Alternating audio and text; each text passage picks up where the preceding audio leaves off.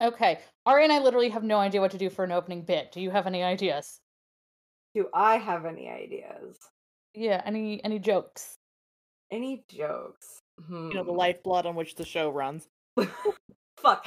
I don't have any jokes, but I do Debatably. have a very good poignant story that I would like to share with all of you. So I was at work at a corporate coffee chain Okay. centered in the Pacific Northwest. Is it a And green corporate coffee chain or a different one? it is a green one. It is a It is the green green one. one? It is the Green Mermaid It one? is the green one. Yeah. And so I Okay. was on shift yesterday. And Mhm. I'm in the drive-through window, papping away at my keys, and then one of my coworkers was over at the bar, and just out of nowhere, just starts going, "I am drowning. There is no sign of land." That's valid. And I was like, "Oh my god, Tori, we need to be best friends." But then she didn't hear me or didn't connect those 2 things, and then just walked away, and another Person in the coworker drive-through who's waiting to hear back from you. Who the fuck is Tori? And then Misconnections. another coworker was like, "Oh, she doesn't want to be besties with you," and I was like, "Shameful." But then I talked to her about it today, and she was like, "Yeah, I don't actually know that song. I just know it from TikTok." So that's how Oh! my has been going. I was like, I don't need to have that up. Mountain goats is good. There are a lot of teens I've met in my life I'm not where I'm even like, sure "Why this don't was you a have a little teen. bit of the mountain goats and maybe you'll calm down?" Wait, what? I'm not even sure that this was a teen person. I Oh, don't that's remember how old this person is. Okay, so okay. maybe it's a them problem. Then it's a them problem. The other Telling thing that people happened to any me way that Fine. anyone discovers the mountain goats is good, but also, oh god, I am Yes, yes, fucking and then bored. an adjacent opening bit for all of you beautiful listeners. I won't give the full details because I value my sanity. But I was when I was training for this corporate coffee green Mhm. chain, I was working with a bunch of teens and they were all chatting on the headset or whatever. And then I overhear 2 of them talking about fan fiction. Uh, And I asked them what kind of stuff they wrote and read and where they read it, and they were like, "Oh yeah, it's mostly on Wattpad and it's like reader insert." I mean, listen, I'll say this after, and you know what? I will say this in defense. First off, whatever the hell you're reading, as long as you're reading, kids will do anything to get out of reading a Of reading fucking a book. fucking book. I will Read say, another book. after I got surgery, I was just miserable and laid up in bed and achy and exhausted, and I didn't really have a lot of emotional energy, but I was really lonely because it was like 2020 in December. Oof. So like I just needed like comfort, and like reader insert fics are so like they really are, and I mean this all fondlessly. Fondness, you know what I mean. I mean this gently, affectionately. They're like the mac and cheese of fanfic in that sometimes you just want to go fucking crazy on a bowl, and like sometimes you just need it, and it's about making you feel better. And like, you know what? Making you feel better is a valid reason to enjoy a piece of art. Shouldn't be the only reason you consume art, but you know what? Thank you. I was fucked up from surgery, and all those reader insert fics made me feel less pain and shitty. So I'm maybe actually don't even so watch glad you that brought though. this up because this brings me into our next topic, which is that Donald Joseph Catrona is at the fucking Metropolitan Museum of Art Do Jesus. what? Jack off? over the weekend. And I was like, imagine if I had been at the Met in September and imagine running into Seth Gecko at the fucking Metropolitan Museum of Art. And just literally just be, and what the hell? Like just get truly confusion and what the hell are you even doing here? What Did I enjoyment? let you in? They let Yeah, people like you did you in? get lost? Italian Are you American. trapped? Is this entrapment? They just Are let you anyone lost, in now. Robert? Do you They want to just let come? Italians into the Met now. Oh, the state of the world these days. I might Um, be for reading myself. example, Mary Ellen befriends an Italian. God. I love when American Girl dolls or American Girl doll books are like accidentally. Actually, you know what? No, here's the bit. Did you guys ever read those fucking like my diary from like this random little girl, usually a girl. Not Um only did I read it, I have a story for the opening bit that I worry I may have already told on this show, but it's I guess that's where we are now, so you do yours first, please. Are we talking about the historical girl diaries? Yes. there were like the Oh, I diaries read a of the few of those. I don't remember if they were like under a specific brand. I think there was probably the big brand and then a couple of knockoffs. But, like, I remember reading them because, like, I still am actually, honestly, a voracious reader. And when I was a kid, I would read whatever was put in front of me. So, like, I read a bunch of them and, like, I'm not really a big historical fiction person. I don't hate it. It's just a thing I can take or leave for the most part. And the thing I remember the most about them so vividly, this one really weird description, it was with the Revolutionary War one, of I this think I read that one. of this girl whose like dad was a Revolutionary War soldier and like George Washington was there, and there was like this Native American who was there. Your And dad like sucked off George Washington? maybe I don't Was this America's America's first gay president. But like I literally don't remember anything else about the book other than the scene where they describe this like Native American man walking in.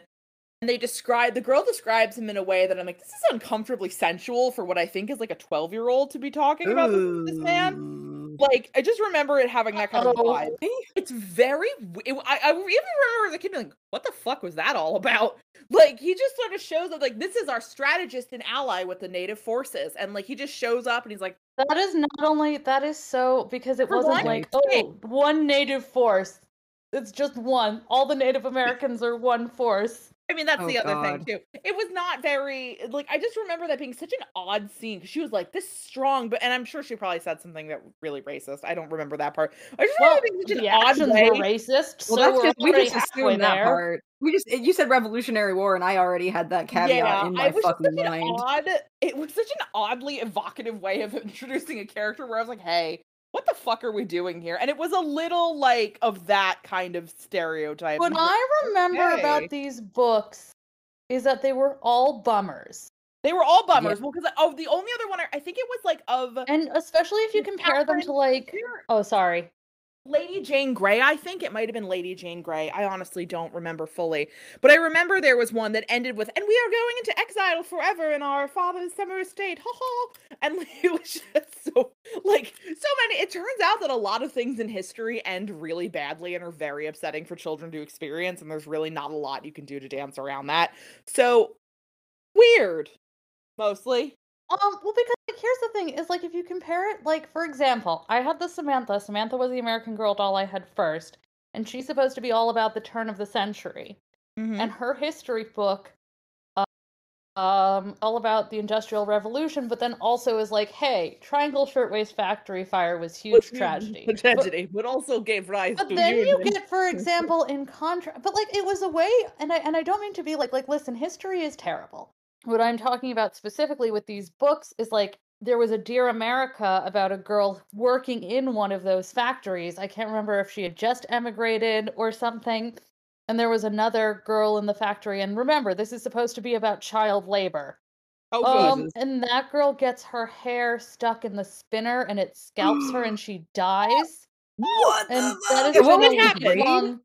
What I was mean, the they- grade on this book? Hold on. I'm actually The gonna look low them up. grade. She doesn't see it happen, but she's dead by the time she gets there. That is insane. But that That's fun. but I mention this only because I have now a lifelong fear of this. And one time I was at school, I was at FIT, and I went to spin a bobbin, and the way the machine works, a lot of home machines will have the bobbin on top, but at FIT Ooh. it's actually a separate function over to the side because it's sort of an older industrial machine. And I was leaning over to get everything threaded, and then when I sat to start spinning the bobbin, just like a little strand of my hair was caught in it. Oh man, rip And I was like, you. this is it.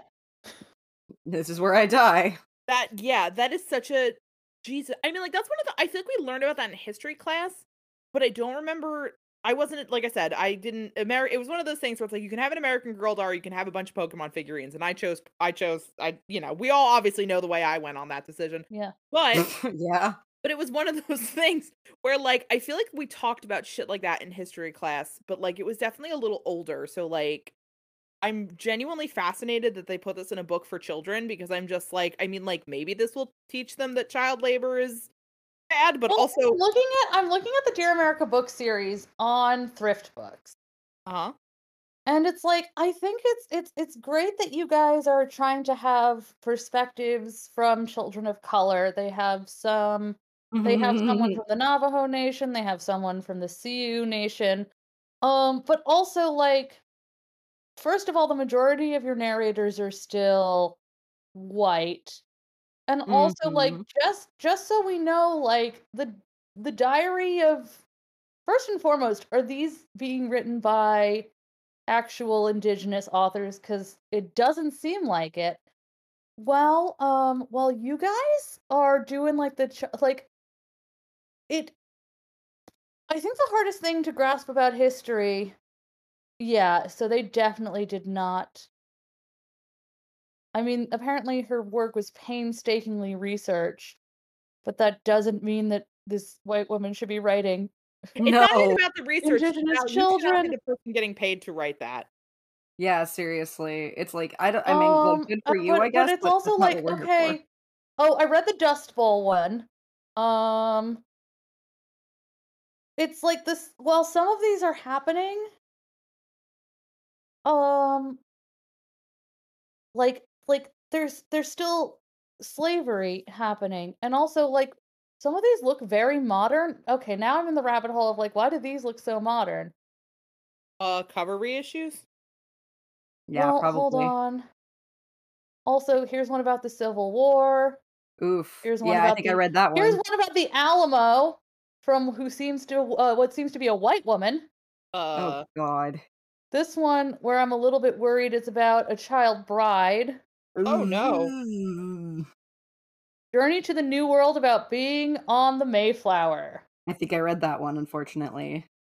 I think Um, I read a lot of, like, I don't think I read some now that I'm kind of remembering more, but, like, I think I read one about, like, a poor some of these I'm like, I don't even remember if this was, like, one of those Dear America diary series or this was a book that talked about child labor, because I remember one talking about, like, the Newsies stuff, that they made a musical about. oh, I think this is about a girl who was in the big San Francisco earthquake. Yeah, that was another big one. Mhm. I do a project Okay. on that once in middle school. I stayed up I all don't think I night. ever had to deal with it. I think we kinda talked about it once, but again, we were on the other side of the coast, so it really just like, Yeah, I'm like, "Dog, I literally live R.I.P. north of do that there." different. This I Which one am is literally just Seattle, north. Washington. Oh no. Oh uh-oh. no. Oh no. Oh no. Oh no. What? What?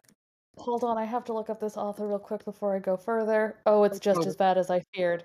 oh, Uh-oh. Newbery no. Honor author Kirby Larson brings us the first new Dear America diary in years, taking readers through the attack on Pearl Harbor, the start of World War II, Oh, no! and the Japanese Oh, incarceration.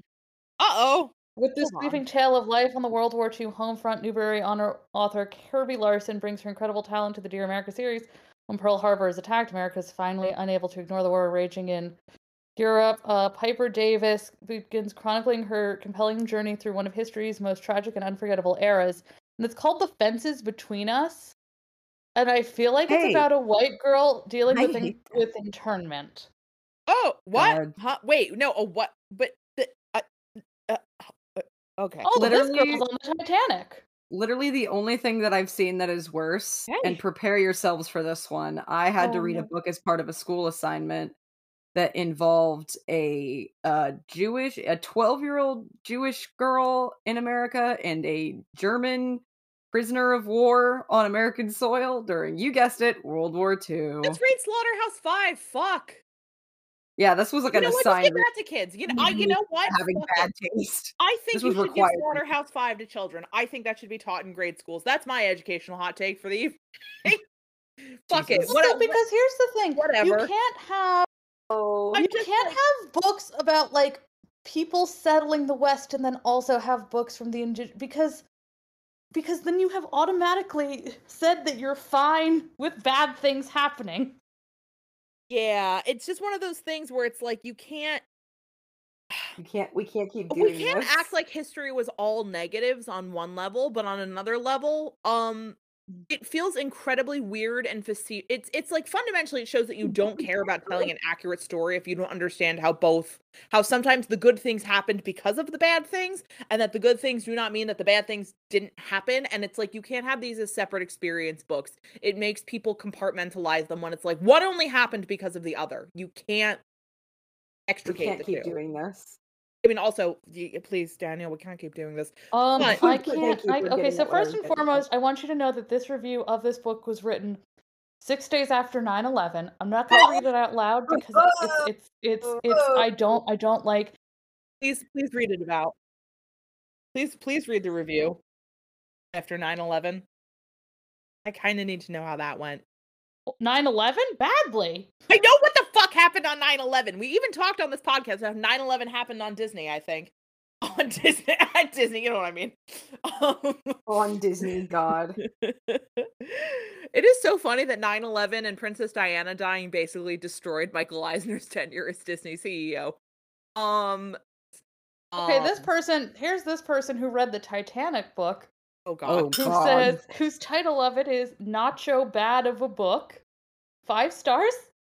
Really enjoyed reading this book and found it very intriguing / sad. God rest all those souls that died on the Titanic. It was a great read overall, even though it was touching.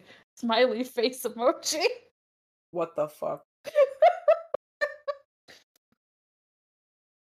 Smiley face emoji is so fucking. It's incredible. Okay. Well, it's incredible to me Okay, that people okay. are reviewing this as sincere when these are books for 12-year-olds. No, okay, That's guys. the thing is Here's another one. Oh, Loved no. it in 7th grade. Love it now. This is from November of 2017. That's bad. This was one of the first Dear America books I read. I loved it then, and I love it now. My little 7th grade heart broke with the characters as well as rejoiced with them. Letter O, where I believe they mean I, highly recommend this book. Highly It says, recommend. oh, highly recommend this book, but please, as well as all the other ones in the series to both boys and girls alike. Very I'm beautiful and can be feminist powering. Smiley face emoji. Okay. That was a treasure trove. I'm gonna focus on one thing. I don't know. Maybe I'm fucking crazy. We don't have to. You know what? I'm just like, I'm sorry, but my perspective on when people should read things is just irreparably fucked. And Me I know you're too, thinking though. that's shocking Yeah. coming from the person who just caped hard for Slaughterhouse-5 being taught in grade school. But like, you know what? It's great because kids aren't gonna fucking understand it, but they're not gonna forget it, and so then hopefully they'll go back to it when they're older and they'll rediscover more things about it. Multiple rereads. That'll probably work. I don't know, or maybe it'll traumatize them. Who the fuck knows? I certainly don't. I'm not an educator. Yeah, I'm not a scientist. What do I I look need like? to not a find. scientist or a I have a doctor. degree. Okay. Like, Okay, and this incidentally, book is wait, from wait, April wait, 20. wait. Oh, Yes. yeah, read your book first. I have a great segue, but read your book first. Please. Okay, this one says exciting. It deserves more than 5 stars. And this was from April 25th, 2001, while Vento Oreo is happening. What? This Why, book what? is marvelous. It is fun to read and not hard to understand. Voyage on the Great Titanic is about an British orphan named Margaret Brady. She has the job of a wealthy American's companion, Mrs. Carstairs, who is traveling to America to see her daughter and son-in-law and new grandchild. Margaret is enthralled. Instead of waiting years for her brother William to get the money for her passage, she gets to come to America for free, all caps. She is thankful to be in first class with Ms. Carstairs and her dog because Margaret would really be in third class if she wasn't traveling with a wealthy woman. It's a surprise tool that will help us later. Yeah. Oh, Jesus. Okay, this is way too long of a What if fucking. this asterisk dying in the fucking Titanic is Praxis, actually? Comrade Titanic. I don't fucking know. Like, listen. First off, you can't just do a where are they now on the Titanic. No, truly. 1910 or whatever. But like, yeah, like here's the thing. Like this diary of an English girl who has a reverend father who is now living in what is called the land of the buffalo bones. She's living in Minnesota. It's like, hey, why are all of the buffalo's bones right now? Yeah. Hey, what is that? yeah, that's why is that? Hey, did something happen? I wonder. Okay, last one. I have to see if this coal miner's bride one is about a child bride. Whoa! Oh God. First off, why Oh would it be a coal God. miner's bride? I mean, like, this is pre-union, so it's not even like you really guarantee they had decent jobs. Guys. Mm-hmm. Plunky Anecta Wait, is so determined to Plunky? Plucky. Did I say plunky? Oh, you did say clunky. I was like, wait, is this a critique? What's going on? Plucky Enecta is determined to thrive in her new life in an arranged marriage to a Pennsylvania coal miner. In spite of the fact that her husband doesn't love her, his 3 daughters still mourn their dead mother, and she has left behind everything she knows and loves in Poland. Guess her age. 16? 13-year-old redhead rolls up her sleeves. I was closer. And gets down to the backbreaking business of keeping house. Working conditions in the mines are horrendous, and the labor movement is rumbling nearly every day. Wives watch in frightened yet resigned anticipation as the Black Maria, the quote death wagon, rattles down the street to the newest widow's door. When the Black Maria shows up at Enecta's shanty just a few months after her wedding, to an adult, she must dig deeper into her reserves of strength to carry on. Honestly, I feel like she's just hit jackpot. Yeah, I guess you don't have to deal with that Winning problem. scenario right there. This is a psyop to discredit the unions at the time, because they were like, see, they were marrying children, and it's like... Luckily, a young man named Leon has been patiently waiting in the wings. But, like, how old is Leon? What is a young man? 17, maybe? Hopefully? I don't know. The fact that there are no real surprises in Susan Campbell Berlotti's historical novel will not distract from readers' enjoyment of the story. Why is this in the official description? 13-year-old is not a surprise to you people? I was surprised, because, like, listen, I know that, like, people used to get married younger, but I think 13 is really fucking pushing it. Yeah, and Unless also you like, are, like, a people used to member get of the married younger, but like as a nobility society, it was 1883. mostly rich people until like a certain year. I do not think this 13-year-old now has to support this man's 3 daughters. I mean, I guess I think she is their age. Like, what is she gonna, like, they're gonna come, they're gonna be like, you have to support his 3 daughters, and she's going to say, who, me? I'm one of his 3 daughters. She's the wife. I mean, 1, you could probably get away with that, and 2, like, fucking absolutely insane. Yes. What the hell goes on?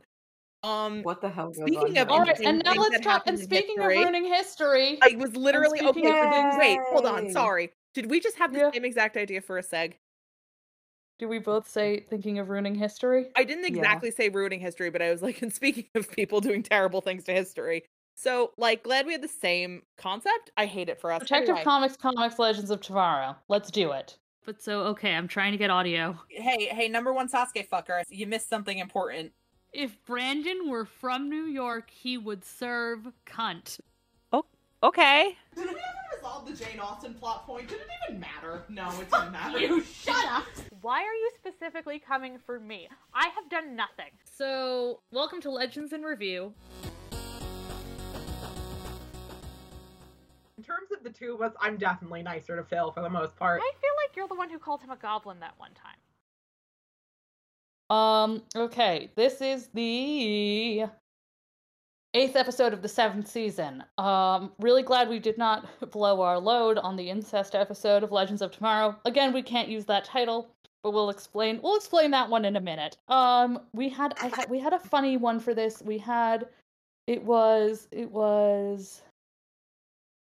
oh god. It was something about It wasn't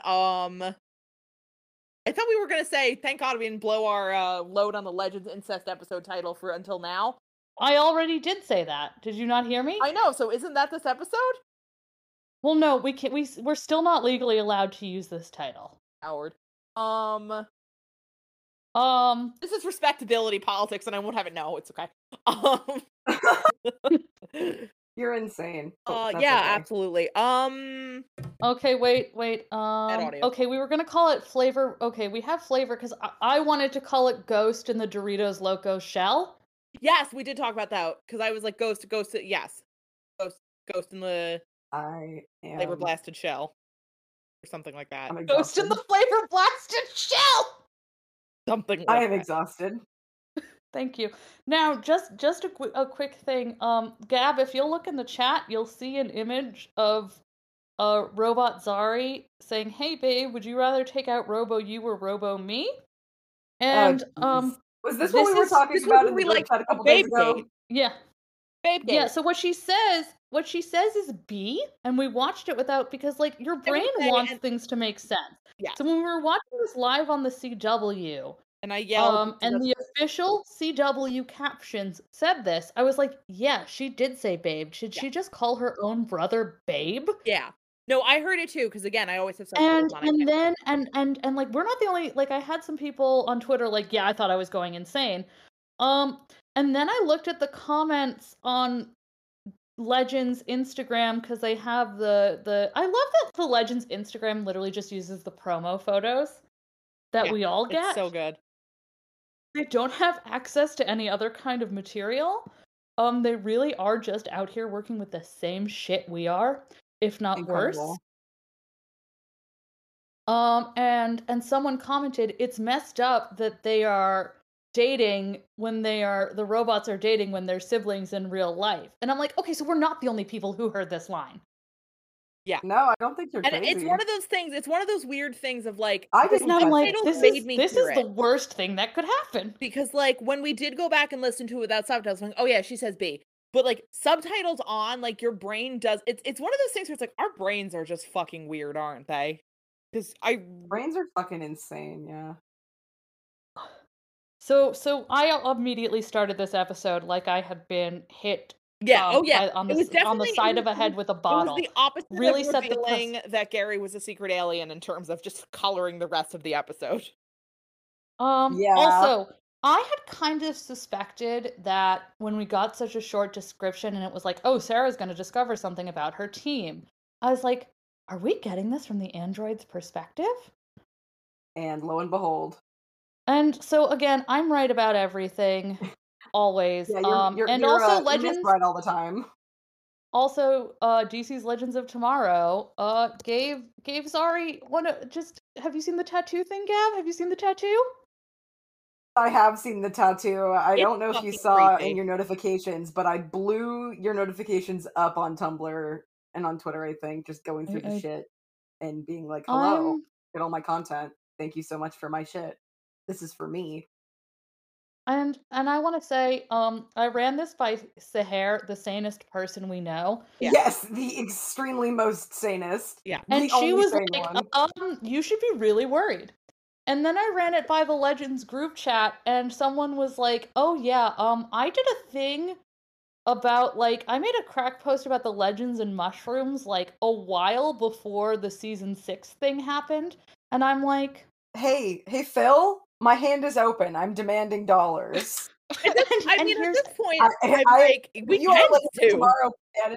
If you are a Legends of Tomorrow fan and you've posted something online and it's appeared in the show, you may be entitled to financial compensation. Well, because I always thought, okay, I was like, oh, Amaya tells him that she's pregnant and he faints, and I wrote that like a year before the episode where he meets Alita airs, and now I'm like, here's what they've been doing. They've been going on Tumblr the whole time. Yeah, I hate that. You think you would get this past me? Me? Also, it's like, you guys are on Tumblr because you're still on Tumblr. I mean, truly. Do you know why you're here? It's because of me. It's because of me, the person who built this show up from the fucking ground. Brick by goddamn brick. So literally, would this show still exist if it were not for your endless advocacy? If we're calling it that. Can we call this advocacy? Also, and I do want to mention, I do have a couple of asks that I got just say, okay, I didn't think I was posting that much recently. Apparently I was. At this point, is Phil stalking your social media and Legends in Review even a joke anymore? And I said, I don't want to confront this. And then someone said, I think this episode and next week's were written with you, capital Y, and then, comma, in italics with a capital P, personally, comma, in mind, period. And I'm like, who the fuck? Either someone's having a real laugh at my expense, that's a fucking or I am in great danger. You are absolutely in great danger. Also, hold on, I'll be right back. That shit's fucking terrifying. Yeah, I saw that post and I was like, oh no. Oh no. Because it's like, if it were a bigger show, then yeah, sure, whatever. It would be just kind of bullshit. But this is not a big show, and it is absolutely feasible that one of the, like, handful of people that are in the know about Nick this Zano show. said a friend of the show is once in an online meet and greet. If you've been around since season 2, we definitely know who you are. Like, as fans. Yeah, and like, who else has been around since season 1, in fact? Literally. Am I gonna like all I'm asking for is in the series finale, a producer credit. You don't even have to tell me in advance. Just put it in just tag it into the credits at the very, very end, like last frame. Just extra producer. You don't even have to have it be legal. Just have it be your fucking Tumblr user Zari Tarazi. And we'll know. We will know, and that's what's important, right? Because I'm gonna say, it once again falls on me to have all the correct Legends opinions. A lot of people apparently didn't like this episode, and I'd like to go into why they're wrong. Why did people, what was people's issues with the episode? Because it was All like right, a really... I mean, and that's, I think, a good place. I think a lot of people were like, well, it wasn't acted super well. And I'm like, number one, if you've been watching this show long enough, you know who on this show can and can't act. So, like, let's not be like everybody hamming it up because they're supposed to be evil versions of themselves. And Ari's put it best. Ari's like, they're playing it like they're Rob Liefeld characters. Hold on, I'm coming back. Wait, don't talk about that. Oh my god. Well, so how are you, Rachel? I'm just downloading. I'm gonna try to make my newest D&D character on The Sims. You're so valid. I am currently... I was literally trying to just, like, make designs and, like, try to remember what the fuck I wanted to do with my goddamn island. And so then I was like, okay, well, I'll just, like, I don't know, go play on... I'll go look and see if there's anything I want at, like, the Paradise Planning store, right? Wrong. Mm-hmm. As soon as I fucking open this shit, it's like, bitch, you left in the middle of a design. And I'm like, oh, yeah, fuck, I forgot about that. Fuck me. I refuse to be held responsible for my actions. The Sims. So true. I'm still really on that coal miner bride thing. Oh yeah, it's fucked up. I'm Okay. What the fuck? So honestly, it's one of those things for people who are like, this episode was acted badly, or would not like it. That is such a weird fucking idea to me. Because it's like, do none of you understand what a fucking B movie is? No, superheroes are inherently very clear. A lot of people who watch this show do not seem to understand how the fucking sun rises in the goddamn morning. I'm just so I'm like, very obviously they're doing a bit. Son of a bitch. Literally one brain cell shared between the two of us. Yeah, and then I'm just here. Brains. I actually like having Gab here because Gab actually moves the... Did I forget to we did a title. We did not I don't do have the to introduction, introduce but I wasn't sure when the ending bit was actually over, or the beginning. Okay, but I did give the episode a title, so isn't that good enough? Yeah, I mean, you get one or the other, buddy. I mean, truly, how insane do people have to be to think we're going to be providing both? Literally, they haven't been listening. To this extremely good quality, influential, bafflingly podcast. Influential. Where you talk about child brides, you know. First and foremost, the book talked about child brides. I was simply reading the description of the book. Phil. Yeah, I know. And second of all, I mean, first and foremost, this episode was badly acted. You guys are only noticing that Katie has like 3 facial expressions now. And second of all, I'm gonna say, I mean, I also love that because they had villain takeover credits. I love shit like that. JoJo's does it. There's my obligatory anime reference. All right, we're done. Anyway, we got it in. All right. All right. Anyway, are you doing the Tetris theme? Yes. No, I'm doing Stars and Stripes Forever. Oh, I had no. Oh, I thought that was the Tetris theme too. Okay, Don't even worry about it, Ari. That at was least the it's exact not same just spot as me. you were. Okay, I mean, like, maybe I was doing it wrong. Okay, that's fine. I also might not have known what you were referencing, to be fair. I might not have recognized it. You're fine. Are we, guys, I need someone to write in and be honest with us. Are we stupid? You can say yes, intern who listens to this podcast. It's fine. You cannot. Okay, you can tell us. Be cool. Okay, so the thing is, I really wish they'd gone almost a little more over the top for the villain takeover stuff, like the credits, because it's really cute. I wanted it to be like more goofy. I'm like, obviously it was, and again, should have been the clue into people that this was very clearly supposed to be like a B movie, like intentionally. Yeah, this is a goof 'em up.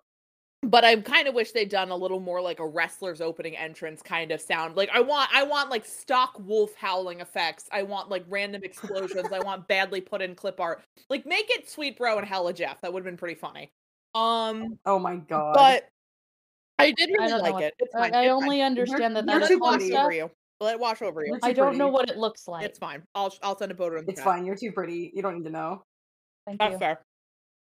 But yeah, it was a good open. Kind of set the tone for the rest of the episode. I mean, unfortunately, as I think I said to you, where would the money for more opening credit effects come from? You know, Yeah. we only have so much we can do.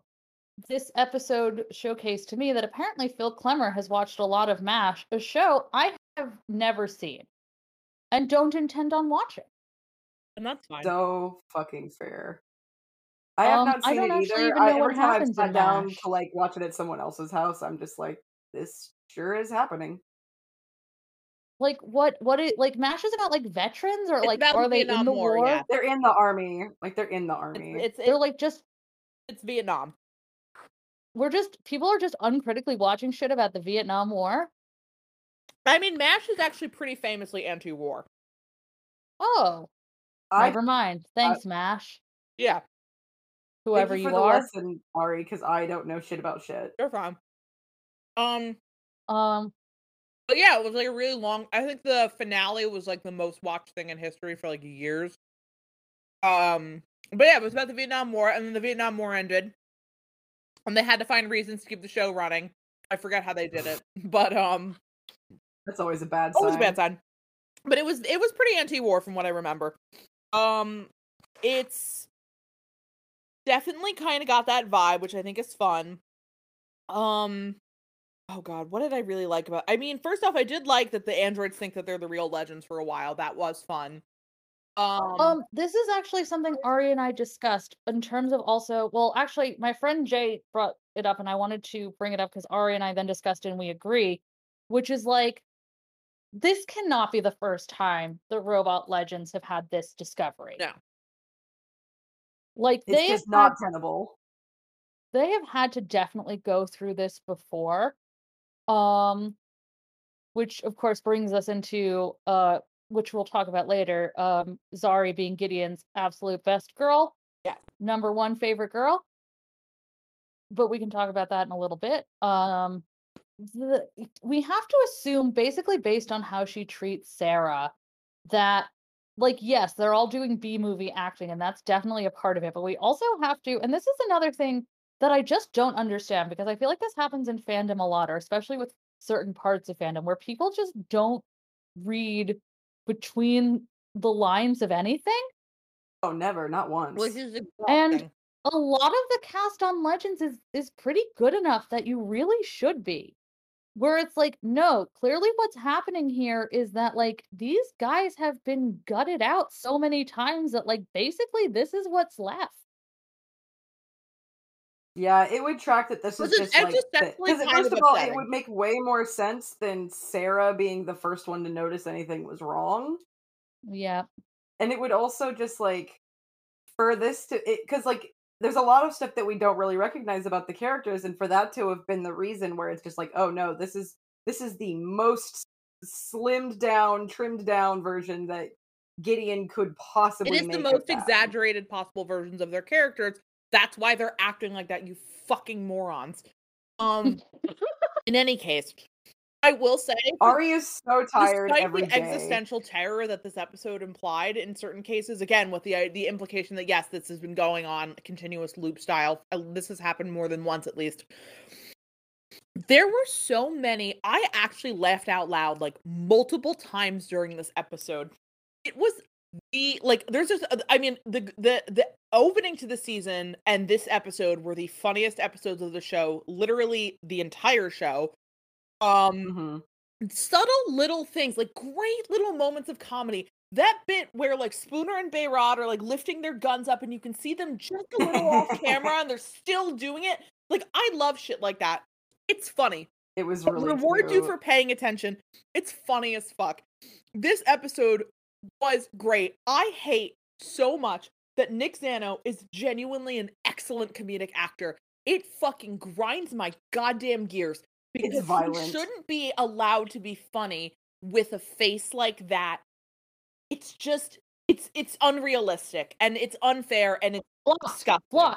That's my It's offensive, frankly. When will Nick Zano answer for his crimes?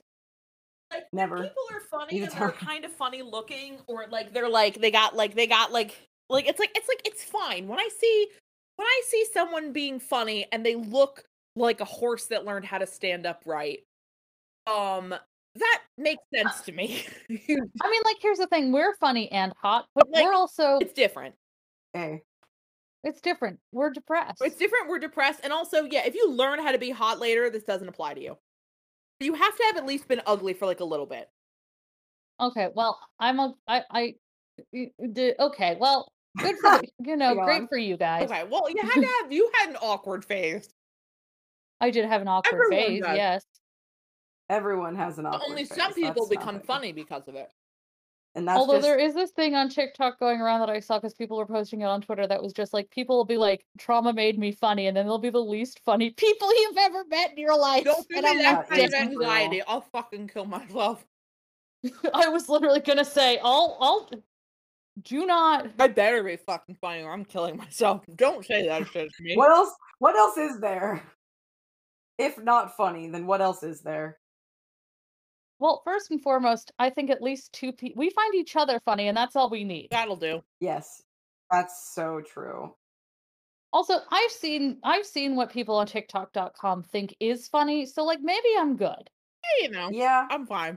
Yeah. I think that's fair. It's a fair Maybe I'm not assessment. the problem. Gotta hope. Unless people on TikTok love this podcast, in which case you are also valid. You're beautiful. You're beautiful and funny and smart and perfect. Thank you. We're glad you're here, inexplicably.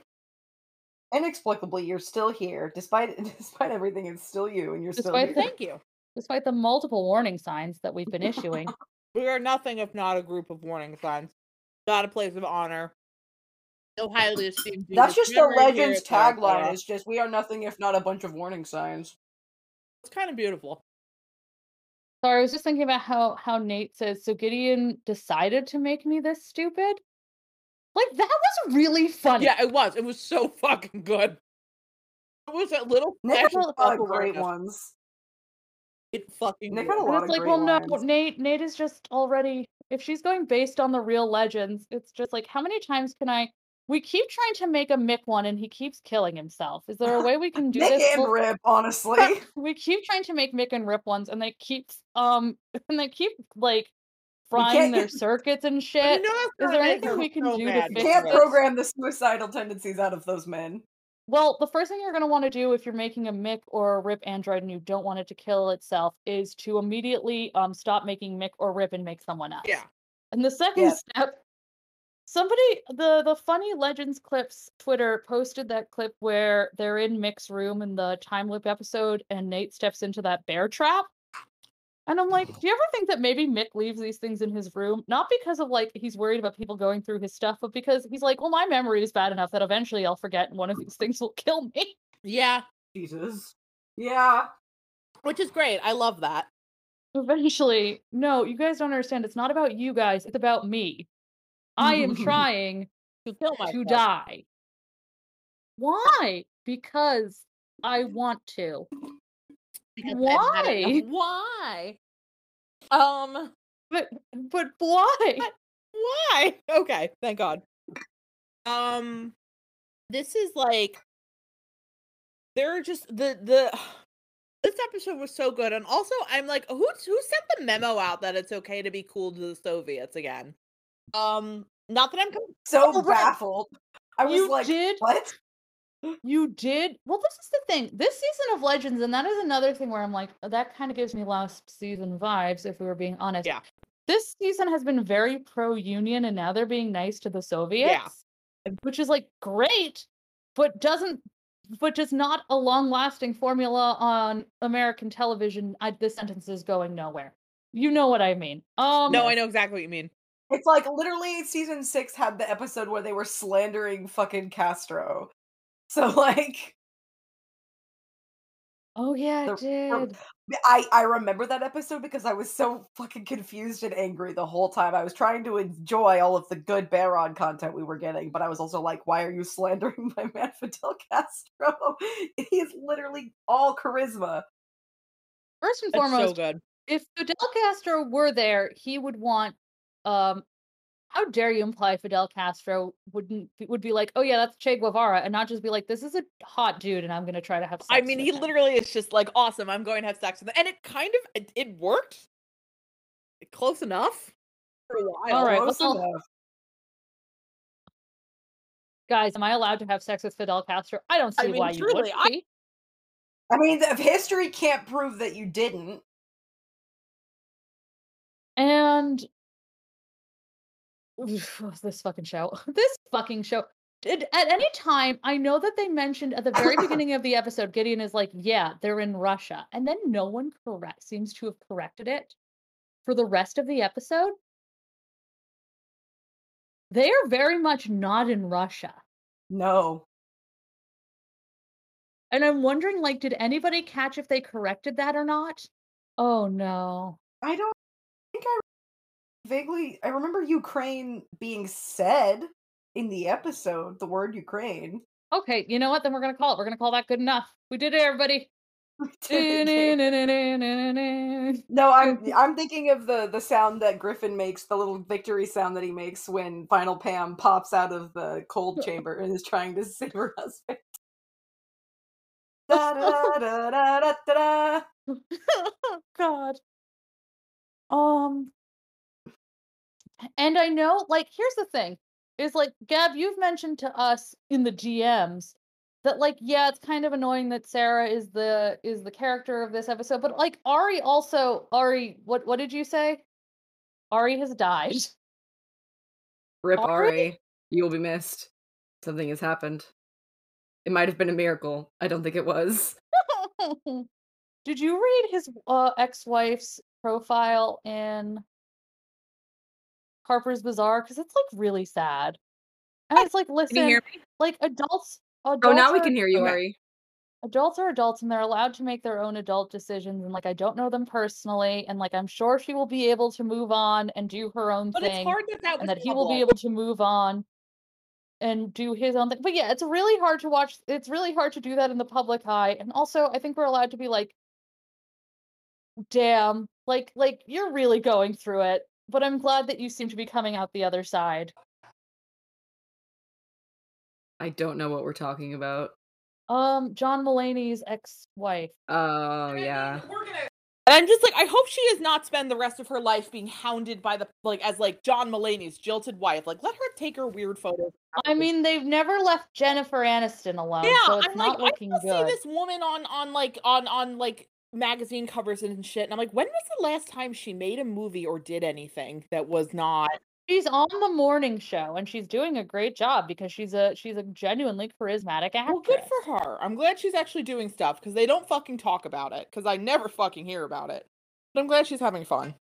Right. I was talking about how, like, yeah, whenever Katie is the focal point character of the episode, it is a little bit like, oh boy, here we go. It's a shame. But Ari, what did you say about that? It's a shame because this could have been such a tense episode. I mean, there were still some moments of tension, but I will say people were like, why was she the focal point? I'm like, whether or not she was good at it is debatable. But fundamentally, the leader of the team has to be the focal point in an episode like this. It's just a shame that she was not up to the task. But narratively, it makes sense for her. Oh, yeah, no, for sure. I'm not saying that I don't understand the narrative decision. I'm just annoyed. Oh, yeah, no, I'm like, I understand the narrative's decision, but I also think they could have chosen to do something else. But given that it was a stupid-ass decision, I have elected to ignore it, etc., etc. And it's one of those things where it's like, we're saying, oh, well, I bet Gideon has had to reprogram the Legends a bunch of times. And it's like, who's going to tell us we're wrong? DC's Legends of Tomorrow? Are they even is this even a plot point that's ever going to be addressed again? Oh, fuck no. I'd be surprised if it even comes up again. On this podcast. Literally, the only reason that this is going to come up is because Evil Zari is going to be leading the charge against the good Legends, ? The Flesh Legends. Thank you, Flesh Legends. Oh my god, I just realized something. So with all of these guys being droids and Gideon now being made a human, Now it's a team of all flesh beings, because they're not all humans. Gary is Gary. It's a team of flesh beings. Oh, you versus don't a think team of Jewish people robots. are human? I'm gonna Okay. fucking kill you. And you know, and then we just This end is the not episode right a there. fucking threat. This is a promise. That's fine. Yeah, but But seriously though, like the flesh people versus the droids, it's interesting. I don't know where they're going with that, but I just realized that that's really what they've set up with Gideon being a human in a body, and now all of the legends having, robot versions of themselves. Are we Well, gonna actually, this question was a humanity in question- this one, gamers? This was a question posed by my friend, which is like, is Ava a clone or is she a She's a robot. or is she both? No, Because she's a robot. In the episode, it confirms, she says we are robots. Like, to the team. I thought she was kind So of just fair, saying, but I also because I don't wanna know say where something. she would have. Gideon Did could just- Bishop upload his 3D printer into her? But I mean, she could just pick up an Ava. That is, I don't want to, because in I watch two Battlestar people watch Galactica, it. there is there's like a ranking of Cylons. Like the really humanoid looking ones, I think, are at the very top, and like the old ones from like the old show before they rebooted it are like at the bottom. And Ava seems to be going in some way by those rules. Like she believes that she is better than the legends. I love because the idea they of are intra-android racism, let's call it. That is so I mean, funny. true. And then it also made me want to tweet, people are talking, first and foremost, what's the actual tension between Robot Sarah and Robot Ava? Robot Ava thinks that Sarah is a fucking insect. There was, like, literally the I will only say, fucking I sexual actually- tension I between will anyone disagree was on this. between Zari and the other I will lesbians. disagree on Literally this no one to a else. small extent, because I actually liked, I even said to Mia, because Mia again only started watching this like last season, which again, my condolences. Like, the thing I really liked about this episode with their dynamic is it was back to what I really liked about their dynamic at the beginning, that they didn't get along all the time, that they had fundamentally different ways of approaching problems, that they butted That's a heads good- constantly, and like we have just completely not seen that. Like, Ava might as well not be co-captain. It's like almost like she's just Sarah's yes man. So it was nice to see her being like cunty and disapproving of Sarah again. That's so I true. really appreciated that. I mean, like, I want to say that I completely agree because Android Ava, like I love a good villain, and like Android Ava and Android Zari are such good villains. Oh yeah, they're fun. They're fun in different ways. Like, Ava is the doctor with Mhm. no morals, and Zari is like the power hungry prima donna, and like that's great. We love to see it. I'd love to see it. Great villain Because- tropes. Ava, you get like, it's really unclear how privy she is, like how much Gideon actually lets her know, but it seems like she knows. I mean, she might just think she knows more than everybody else. I mean, she knew that they were robots, but like other than that, we don't necessarily know what she knows. Like, I mean, I assume, because here's the thing is that we don't even know what the robots know. Like, we don't what versions of their own memories. Okay, I just had a thought. Breaking news of my brain. So you guys Okay. remember Love of My Life, Evil Sexy Rip? With the Yes. brain Yes. rewrite? Oh, very God, quickly. he was so hot. Yes. So we don't know, like, is it a Rip situation where he had all of his memories, but they, like, the way he viewed them was different because they changed parts of him, or are they missing parts of their memories? I think they are literally at this point just based on how many times Gideon has probably had to take him around the sun, so to speak. They look like the legends we know, but they're pretty much shells. Again, 'Cause I'd it be seems like interested she- to see Yeah, if that proves true for all of them, or if some are more hollow than others. it seems like Zari is the least, like Sarah and Zari seems the least hollow, and it almost, oh my god, I just had a thought. I wonder if this will ever be confirmed. But it seems like Mhm. Gideon was perhaps pitting them against each other to see which one would actually be like the captain she wants. oh, that's fun. Yeah, I just think it's also so interesting because Zari would have definitely 100% known that Gideon's watching us. You I mean, know, at all truly. hours. And so for them to just be openly discussing shit on the ship, no questions asked, like, is that a Gideon doesn't let them know her capabilities, or is that Zari knows her capabilities and knows that Gideon is allowing her to get close to this and is curious as to what's going on? Like, we could be here all day. If we were going to ask what Legends of Tomorrow was doing versus what we thought it was doing versus what we thought it was intending to do versus what Legends thinks it's intending to do, we'd never leave. We'd Unfortunately, be here forever. we would Don't forget, you're unfortunately here be here all forever. night, as the kids say. Come out. You might do the what? Oh, just like samples I'm making. Of what? Candy to go on collars.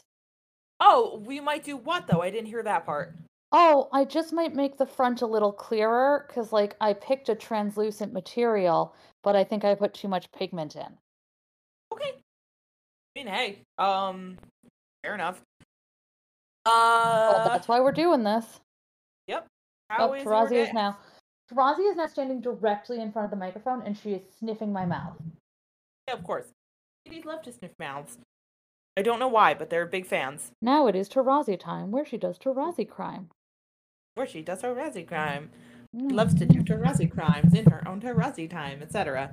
Okay, so we were back off the legends. The Rip Hunter. The coal miner had brought a 13-year-old bride from Czechoslovakia. We both just said very upsetting things. Of course. Okay, yours first. I was just for video making purposes, looking at the Here I Go Again video. Not Here I Go Again video. I Go Again, the episode. And can I just mention one of the most rotted things the Legends of Tomorrow fandom has done is, like, just the large swath of people that make this episode about Sarah and Ava Lance. You're not seeing heaven. Not an inch of it. I don't remember them in the episode is the other big thing. Like, she says, oh, will you ask Ava out on a date? And, like, they have a flirty scene. And it's like, Zari doesn't, she's just telling. What's also extremely funny about this episode is that, she realizes that Nate and Amaya are, memory flashing themselves so that they can hook up and then not, I guess, feel bad about it. It's never really explained why they think this is a good idea. I think the answer is just that they're not smart. Yeah, it is. And then, what's really funny about that is that she said, I have to fuck that guy so bad. And she did, God bless her. You know, who am I to think I'm better than Amaya? It's definitely something. I hate gay people so much, it's fucking unreal. It's just like, that was all I remember about, like, that episode was, like, Nate, Ari, Amaya, that's it, man. Like, I don't understand. That being said, you wanted to compare this part to... Well, because there's something I realized. Uh-huh. Which is that does all of Here I Go Again for Zari. Zari has always, well, first and foremost, Zari has always been a Gideon favorite. Second of all, every time that fucking... We somehow always end up here with Gideon and whoever she's being extremely tsundere and possessive over. And, and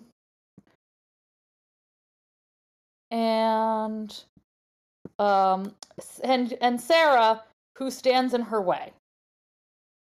Oh, yeah. And this is not, like, we make a lot of digs at Sarah here. This is just really funny. It is very good.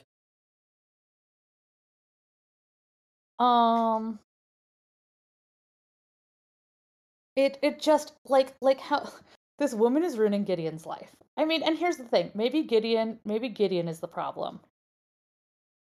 Gideon is absolutely the problem. Listen, ever since Rip killed himself, Gideon has been nothing but an active menace to these fucking people. And good for her. Except Bayrod. And obviously, I mean, like, truly, it's just like she has her and then everybody else.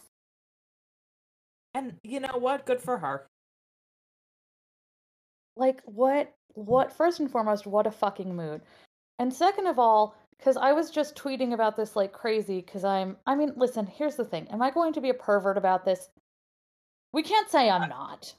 I'm always, so I get you. First and foremost, I saw something today. Every time I see a hot take about Euphoria, I get increasingly afraid of engaging with it in any way. Because people I are don't know where saying you're seeing things. all these Euphoria hot takes. I'm so glad that I'm not following people who were talking, because it's a show I forget that's happening until somebody says something It's about it. Chelsea, and we all know it. Okay, fair enough. Sounds about right. But I just like someone is like, oh, Kat, who is the character played by Barbie Ferreira, like read too much fan fiction. Like she's like, this isn't a general statement about fan fiction. I was just making a joke about how she read Larry and it rotted her brain. And I'm like, then you should have just fucking said that. Because what you said made it sound like you think that fan fiction leads to people looking for bad men in real life. And again, this is one of those things where I'm like, this is a you problem. Again, fundamentally, you problem. Can't help you. These experiences are not universal. It's just like I don't have. I'm so fucking tired of you people. Every day. Every day I am forced to spend. Divine light severed. You are a flesh and meat automaton. Which mood? Is that a reference to something? I don't. Or was it just an image someone made? It's a good image, so you know. It is a very good image. You're so right. I do my best. Listen, and like again, I just can't. It's not like one of those, oh, they should be in college kind of things, but also like I don't want to write fan fiction about high schoolers. And if I can't write fan fiction, I don't really care. Yeah, I mean, it's one of those things where there's plenty of stuff I engage. It was actually a thing I was kind of bitching about, because it's one of those things where it's like people assume so much about like the only the things you like are the things you talk, or the only things you like are the things you talk about. And it's like there is so much shit that I just watch for the pleasure of enjoying something and ruminating on it and enjoying the experience of watching it. And I don't build fandom stuff around it because some stuff is just not meant. I don't know, that sounds pretty gay. What? Ow. I was just giving you a hard time. I was just making a joke. I was like, I mean, that's it for me, my fundamental philosophy of fan fiction is when I write it, it's because I believe there are gaps, not necessarily plot holes, although sometimes it's plot holes, gaps within the narrative that you can slot work into. Something that the work has created that inspires further creation. It's not a negative thing. It's sometimes work can be incredible and inspire fan fiction, and then sometimes work can be beautiful and perfect and one of my favorite things, and I don't write any fanfic for it because I don't think it needs it. Because that's not I can really enjoy something and still want to write fic for it, even if I thought it was a very good piece of media. That too. That's not what I'm saying. Oh yeah, no, I know that's not what you're saying. Yeah. No, yeah, that's what I mean. I'm like, I'm not saying that in the slightest. I do thank you for saying that, because I do want to double clarify, because people love to argue in bad faith. Things out. What? You said people love to argue in bad faith, and I said Phil Klemmer. Yeah, Phil Klemmer. Him. But like, and some works are just complete. I would never write like The Last Unicorn fan fiction because it doesn't fucking need me. Everything that is important about the story has already been said within the original published work. I don't have to add anything here. It's just a beautiful thing for me to appreciate and enjoy. And that is very different from something that's like a huge sprawling, like, yeah, I'm gonna write like fucking JoJo's fan fiction because there's 8 million fucking characters and not enough screen time to go around, and half the time shit is happening within 3 days, and there's parts that are just fight after fight after fight after fight after fight, part 3. So of course I'm going to write stuff, the in-between moments, the stuff that never makes it to the canon work, and that's just what tends to draw me towards writing stuff. All I do is think of Legends of Tomorrow fan fiction so that a part of me won't be disappointed. Yeah, that's also. I mean, yeah, and there are absolutely some series where I've written fic for because I'm like, well, clearly I have to make my own shit around here. Nobody fucking helps me around this metaphorical fucking house, you dickheads. And like, I mean, truly. you know, I'm just here. Like, again, if I really, there gets to be a point. It's like with, which I'm still gonna bleep because they're still mad about this. still, Which is like, I don't know, even Elicity, where it's like, what you are writing does not match the text in the slightest. You are writing different characters. oh yeah, I still enjoy Legends enough to want to write the characters as I see them on the show, even in an AU setting. But like, it's like you are making. I think there's a bug by the radiator because the kitties are fucking over there. oh, I love when they just go fucking crazy staring at it. It's great. It's like, could you kill it? You gonna Please? do something about it? Would you like? No. Ever. Okay. Well, phew. Riveting. I'm writing through fan fiction. I am giving Tala and Maisie the show they deserve, single-handedly. Yeah. And also, this Legend is a Single-fucking-handedly. great example of the kind of show that absolutely has room for. It has a ton of room. Yeah, it has room, and that's they great. know it. And that's the thing. That is one thing I will say about Legends is like when we went to the episode where Mick goes to Romanticon, and then immediately lays down and dies because all of these women want to have sex with him. And he is afraid. Does that make him gay? Yes. I was gonna say, were you about to say it doesn't not? Yeah, I mean that's also true. Why are you walking around with your mouth open? Chubby? Sometimes I just like to smell the smells. I was just so fun.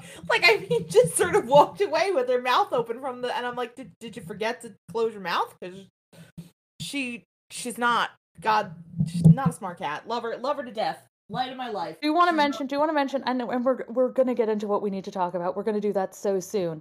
Are we? Okay. We're gonna do it, but I do want the listeners to know this weekend, Ari and I forced our cats to hang out, as we do when we hang out at each other's apartments.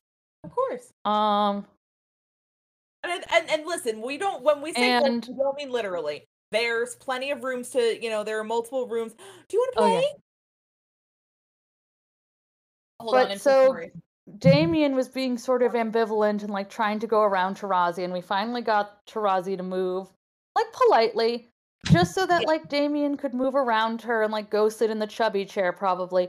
And Tarazi fucking then bolts out behind her and smacks Damien on the ass, and then runs away like an asshole. It's objectively incredibly funny. It was really fun. They are not, I want to clarify, for anyone who's concerned trolling about my animals, like, they are perfectly fine. There's rooms for them all to go their separate ways. There's never any actual aggressive gestures outside of occasional play fight bapping. Yep. They're not, like, cats are not like dogs where they always want to hang out all the time with new companions. Besties. But they're in no way, like, she's having a great time with this worm right now. They're totally fine. And they have ample room. They have their own food sources. They have their own water sources. They have different litter boxes. They're completely fine. And when they are over, they are well taken care of, and nobody is forced into uncomfortable situations or placed under stress. Cats are all fine. I have had cats literally my entire life. I know how to take care of animals. Okay, just want to get that out of the way because again, bad faith. Here's the thing. All Phil Clemmer needs is one fucking concern troll about our animal care, and he can shut this down. And he's trying. He's calling animal welfare. He's gonna get ASPCA on our asses. Just watching her play with worm on a string. She's so fucking stupid. Come on, the chubby. He's gonna get the ASPCA on our asses. I mean, I'd like to see him try. PCA, ABA, ANA, cock and ball torture, cock and ball treatment therapy, OBI, my Yemical Romance tuber. Alexandria Ocasio-Cortez, etc., etc. Are we done? Should we say real words now, or should we keep going? Hold on. Oh, Bangtan boys. Okay, now I'm good. Bangtan boys. All right, so Have to go see BTS, X, EXO, NC7. Okay. Oh no. Okay. No. Now we're gonna make sense again. Everybody, shut up. We're still doing the plot. We're still keeping up with the story. We're still doing this bit. Oh, okay. I hate to be this person, but I literally just got the notification that our fucking pieces should be done curing. Oh Jesus. Okay, you're good. Go. So I will be right back. You're fine. I'm just gonna take a quick look at them. Recording. Not gonna make that mistake again. Yeah, that's fair.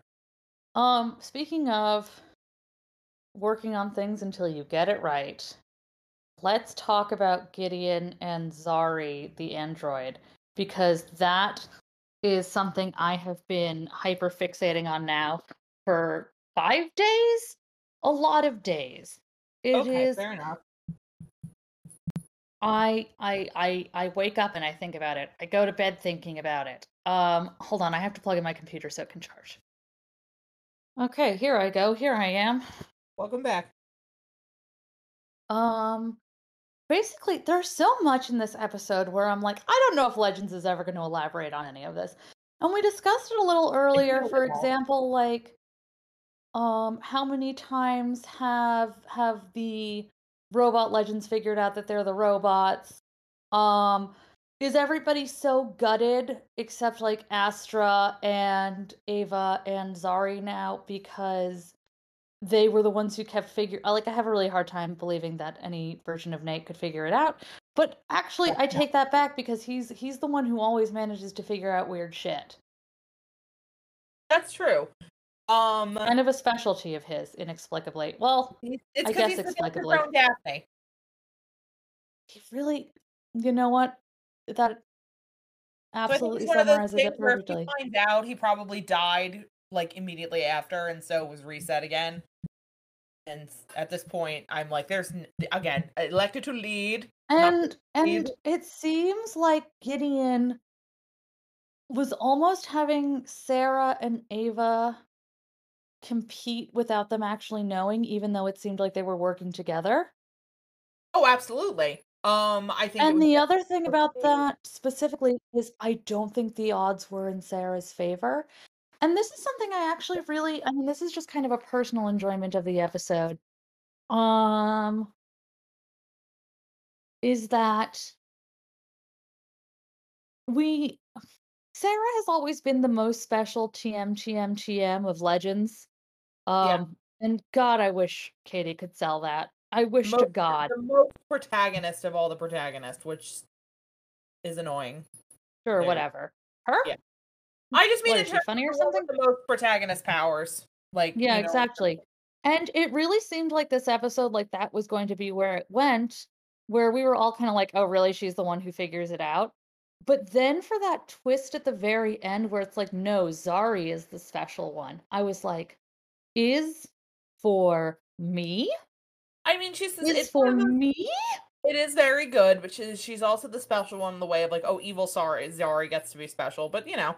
I'll take a victory wherever I can get it. Exactly. You know, you got to pick and choose your battles. You got to know when to hold them. And you know when to hold them. Thank you, Jesus Christ! You just gonna leave me out here?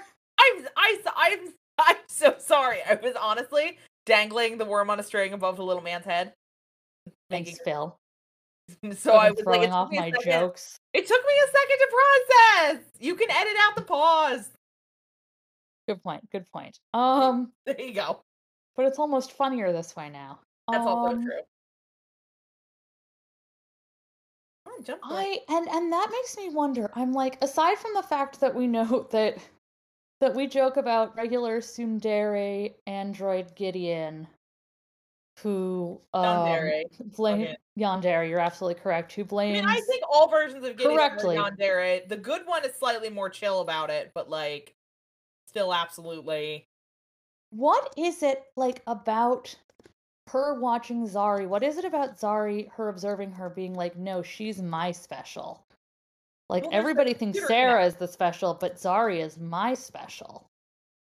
I think it's that computer connection. Zari's the one who's been kind of the most intimate with Gideon's insides. Literally, yeah. You know, I think that's a big part of it. Is they've always kind of had more back and forth, and you know, we've had a couple episodes of Astra and Spooner with human Gideon, but you know, the android Gideon is obviously not based on that human Gideon in any capacity.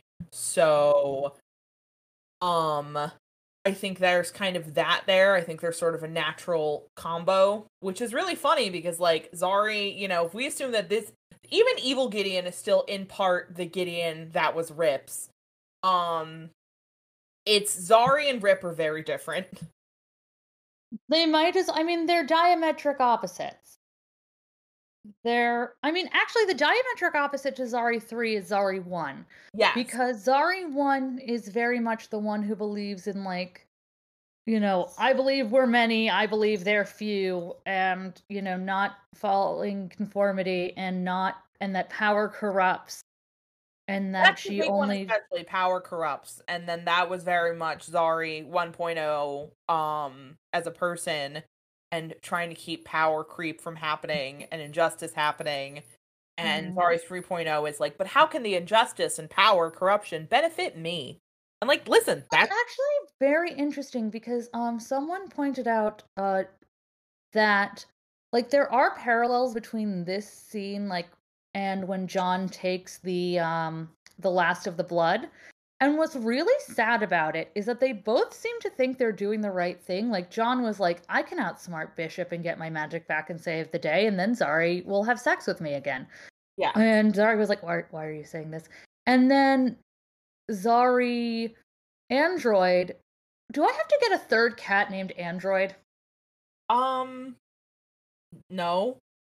I don't think because I have Tomaz and I have Tarazi. You do not need to start collecting cats based off of Zari forms. I can't stress this enough. This is not okay. Pokemon. Great, because this is gonna, because otherwise this will get fucking ridiculous. That's also true. Hello, little man. Are you gonna fucking chase it? Or am I just jingling it like an asshole? I think I'm just alright, fine. And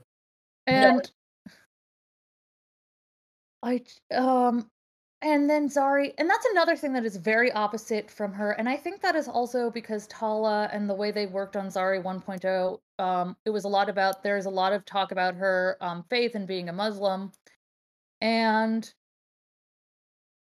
Zari Tomaz is always like, I am a human being. Yes. Who worships my God and who prays the way I want to, but I am human and I believe there is a higher power. And then Zari 2.0, Zari Tarazi is very like, people think I am a god. We actually don't know how faithful, well, we know she doesn't drink. Yes. But she also is someone, like, she is someone who people worship her, but she kind of, she is has a very tenuous relationship with her humanity, mostly because she is afraid of it. It's like you have decreasing humanity as we go through the Zaris. And I think that also does have to do with her being the hacker and the computer one. Oh, I absolutely do. No, I think there's a genuinely kind of, there's an more interesting contrast between 1 and 3 than even 2 and 3, because it kind of implies, if again we go with the whole thing that, like, this is, and I think it's at least, it can be reasonably extrapolated with a certain degree of analysis that this is not the first time that this has happened with this rewriting. If we assume that this is Zari who has had a few overwrites, that she is at her core self. One says that Zari 2.0 and Zari 1.0's core selves are fairly similar in nature, but also kind of is interesting about how 3 is more of a corrupted version of 1, or reads as such. Because at the core of every single Zari, there is this need for justice and a revolt against power. and 3 is an example of how and that is corrupted. compassion. And even though I'm like, Sarah's the most protagonist, and I am really sick of on this show, especially of characters of color, sort of always having to bend the knee to her. Zari is someone who just period cares about the people around her, and loves very deeply. Yeah. And both things can be true. And did I talk earlier when Gab was on, did I talk about how Zari being sort of the villain of this was actually just, that's why I kind of appreciated Sarah as the protagonist, because Sarah and Zari, like, I know they sort of were a little bit tumultuous when Zari first joined, and I never think they were like besties. Like some people seem to think when, I don't know. I'm actually watching the show. Regrettably, I am watching the show. Regrettably, I am watching DC's Legends of Tomorrow. Okay, hold on. Let me try to get my thoughts together on this. Did I talk about the moment when Zari says we're the androids? I think I only wrote about it. There's the moment where Zari says we're the androids, and she looks so, like, scared. yeah, And kind of helpless. And like, that's when you think, like, that was very much like Tala playing Zari like we know her. And so it really is like when Zari makes that choice, like, you know that they're the villains of this part of the season, and you know that, like, obviously if Sarah and Zari had stood together as a front, they both would have gotten fucked over. oh, absolutely. But for her to just sort of make that choice, or to be offered that choice and then make it that way, kind of pulls the rug out from under who you know Zari to be. Because she is really playing her like the Zari we know for a lot of the episode. And then, I mean, maybe it's to reflect the upgrade that she gets from Gideon a little better. I mean, also, I love that she's like, Gideon can upgrade us. And Berod's like, I want 2 dicks. And Spooner's like, I want 3 dicks. And Zari is just like, okay. I will get back to you on that. But I do. I love the game of one-upsmanship. She seems to be the only one who actually has a neural uplink with Gideon. Like, I think now she is as close to Gideon as Ava is, or at least she thinks she is. Yes. And it's fascinating because it's kind of like she has this smugness about it. But how much of that smugness was like, what if Gideon's been in her head the whole time and she didn't know? That would be so interesting. There's this fascination I have with Zari, and first and foremost, let women be toxic. Let women be in toxic relationships. Yes.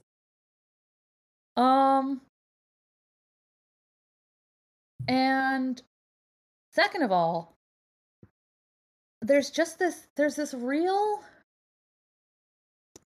it's almost, remember when Rip, we see, and oh my god, I think this might actually be something, but when Rip, Legends, did you do something on purpose? Did you do something thematic on purpose? Possibly not. When Rip gives Gideon her humanity, like he tells her, you're going to take care of the Legends, she learns how to love. And that was not his intention, but it's what happens. And I feel like this android Gideon, not android Gideon, Zari's the android, this evil version, who again, let's remember, our Gideon keeps trying to call Misunderstood and everyone else because they are stupid, insists on calling her evil. That was a plot point. Of course. I almost feel like she's looking for the same thing. I feel like she's trying to do that with Zari specifically the most, because I think out of everybody, Gideon wants Zari to be human enough that she loves Gideon on her own, like loves her, but not so independent that she leaves. Oh yeah, and Gideon, that's fine codependent balance. Sorry.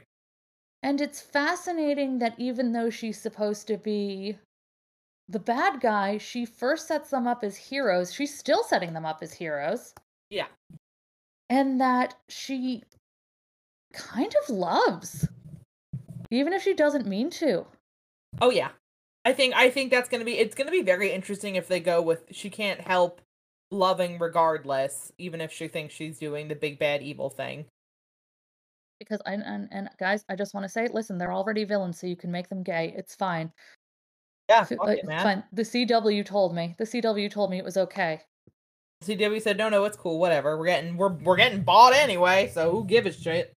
The CW said, you guys are still here? I mean, I think that's kind of the vibe at this point, fundamentally, is truly, you guys are still here? And I'd say take the money and run, but there is no money. There is no money. So what I'm getting at is, I think you should just run. Should I run about this? Yeet. Also, Probably. oh, definitely. So unrelated in completeness. So I was looking at Pokemon plushies and somebody had a giant Umbreon plushie that they were posting, and somebody was like, oh my god, where'd you get this? And I'm like, oh, I just got the skin on eBay and stuffed it myself. And I'm like, obviously it's a bootleg, but like whatever, who gives a shit. So I was like, oh fuck, I want one of these. And so then I went to eBay and I was like, wait, I don't actually know how to search for what I want here. So I just had to Google Pokemon skin? Question mark. So just not a great sentence to type. I was really afraid of the results. Definitely afraid that eBay was going to be real human flesh. Because despite no matter how many fucking times I type in life-size Pokemon plush, because there's a very specific series of plushies I'm trying to look for. And I mean, I do this at least once a week. I, without fail, get life-size sex doll for men in the suggestions, and it's like, I have never typed this in! Why is this? What? Huh? Ari. Yes. Life-size sex doll for men. I just don't fucking understand! Do you want it? No! Do you want one? No! Hi, life-size sex doll for men?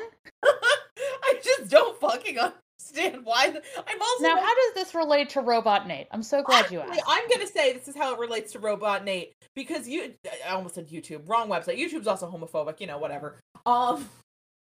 Fucking eBay's like, oh, we're not gonna allow the sale of like erotic content on this website anymore, and so that means that a ton of like vintage gay films and magazines are going to be much harder to find. Not impossible, obviously, but much harder to find. But somehow it's fucking life-size sex doll for men is still something I get suggested as a web search. So fucking okay, whatever. Well, that's because let's always remember that when people talk about like even if someone personally does not have that as their intention when they talk about appropriate content online, LGBT content is always first to go. What gets censored first. So if you do not have a contingency plan for that, then you're not ready for the discussion. Stop doing that. Holy fuck, guys. So speaking of erotica content on eBay, Nate Haywood. yeah, that ending bit life-size sex dolls for men. Nathaniel Haywood. That ending bit was a little too on the nose. I was a little bit too like this. That actually made me yell because again, I haven't when I was working with the older kids, John Cena, and I think I've said this before, which is actually what scares me, because I'm pretty sure I have said something to this effect before, but also I think Nick's son is like 5-ish now. Yeah. So he's at the right age, because that was the age of all my other kids at work who were I mean, John Cena really could have been like, hey, kid, kill your parents. And they'd be like, oh, absolutely, Mr. Cena. Anything for you, King. Like, I genuinely believe that. But would he be wrong? No. But, like, it's just... What's the matter, kid? You never seen the Kill Your Family show before? I was fucking thinking it. I had it in my head when I said it. Fuck. But yeah, it is so funny to me. Because, John Cena is like a god to children. It's like... Well, I just saw... It's John Cena. It's Santa, maybe. But it's mostly the dog. Fireman. Iron Man. Or Spider-Man. I said Fireman. Fireman. Okay, I'm deaf. So Spider-Man, that's definitely fine. more so than Fireman. Spider-Man... Some kids really love Fireman. That's true. But, like, the general tenor, every child loves Spider-Man. Like, Elsa, even Elsa Frozen. Voice, we got Elsa. Elsa Frozen. We got the dog from Paw Patrol. We got John Cena. We got Spider-Man. We got anybody I'm missing? All right, this is not what this podcast is about. Isn't it though? We cannot go to sex dolls for men and then start listing things that children like. Because, like, yes, these are two completely separate topics, and we are not relating the two at all, and I cannot make it clear enough that these two topics are not related in the slightest. No. We went from one subject to the other. I just don't think we can discuss... I just don't think we can do one conversation and then immediately have the other. The Green Goblin disease is a disease that affects the same people every year. Okay, so attention deficit hyperactivity disorder. So okay, so John Cena, that was the funniest fucking thing. Like, genuinely, I saw someone posted like some screen caps from the show he's doing from Patriot or whatever, not Patriot, Peacemaker. Which is so funny. And I almost wonder if it was retroactive. The way that Nate is acting and the way that it is so, like, it is actually really uncanny, where I'm like, I don't like... It's genuinely upsetting, but I do think it's very... I don't think I want to solve this mystery. No. I think it's very interesting that retroactively they realized, oh, the Citizen Steel outfit we came up with looks exactly like Peacemaker. Which is just very funny to me because technically Nate did it first, but I do think that's the big reason. It's supposed to match Ray. But every day you gay people leave me so exhausted. But it's very interesting because he's the only one. It's him and Sarah who still have their costumes. And let me just say, I think it is so funny that Legends does this very... I don't think anyone else actually has a costume. No, anymore. At this point... Like Zari 1.0 did. We saw it once. We saw it literally once. I'm literally gonna cosplay it because Tala deserves that, and I know she was excited when I showed her the notes for it. Yeah. And it's literally just me out here, man, fucking trying my absolute hardest. It is just very funny to me that, like, because you're right. Now that you say that, I'm like, oh my god, we've lost so many people that we don't have anyone else who even had a costume to begin with. That is so funny. Because I do think it's very interesting that, like, Nate and Sarah both pointedly have their costume on this episode. Because again, Legends loves to be petty about how people are, oh, it's not a real superhero show. And it's not, but I don't give a shit. I'm just here to have a good time. Real superhero show. You're here to have a good time. Why do you make this podcast? And the answer is shut up. Well, hey, listen, I'll say this for Legends. You know what? It might not be a quote-unquote real superhero show, but you know what it isn't? Department of Defense propaganda. So... And you know what? It really isn't. It really isn't. I hate to say it, but they were sympathetic to the Soviets, guys. We did it. And that's not nothing. I know that might, for people who started watching when they were fucking 11, holy shit. Hey kid. Hey, how you doing? This isn't about you. It's not about you. I know we're yelling. I just want you to know I haven't forgot that, and it does haunt me sometimes. Hold on, just had to, so the TV wouldn't lose its spot. Okay, but like it was like people like Lucille. Star Trek almost didn't happen because Lucille Ball's dad was a communist. Like we literally like fucking killed people over being communists like 70 years ago, max. Like. This was a thing. It was like, you could not, like, the Soviets were, they were public enemy number one. They were the most evil thing you could imagine. The idea that the general in the Ukraine is sympathetic to his people and he doesn't want bad things to happen and he's like not, noble. And that the Legends are the bad guys and he very much isn't. And he's not even like a noble enemy kind of thing, because you got some of that. You got some of the Rommel, your magnificent bastard, I read your book shit. But like, it was legitimately, no, they're the bad guys. He's trying to do the right thing. He's literally... It was really sad. It was really genuinely sad because, of course, obviously you feel for the people of Chernobyl now, so it's genuinely really upsetting. But it is still a fairly big deal to this day that they made the Soviet character sympathetic because, what, like 3 years ago? They literally had some fucking Stranger Things character go... Communism sucks. I love America and capitalism. Like, straight up, that was the line. So, what about, was Chernobyl, did people blast that? Was Chernobyl the show not great? I think I can't remember. It was, I you know what? Hold on. Let me Google, because, like, I don't know, wasn't there, and it's a little late to call on grandparents and be like, hey, you guys remember Chernobyl, right? I mean, I could ask Tim, but I just don't think we're gonna get... We need an answer today. You can answer, yeah. All right. The Chernobyl disaster public responses, according to Stanford University. Hold on.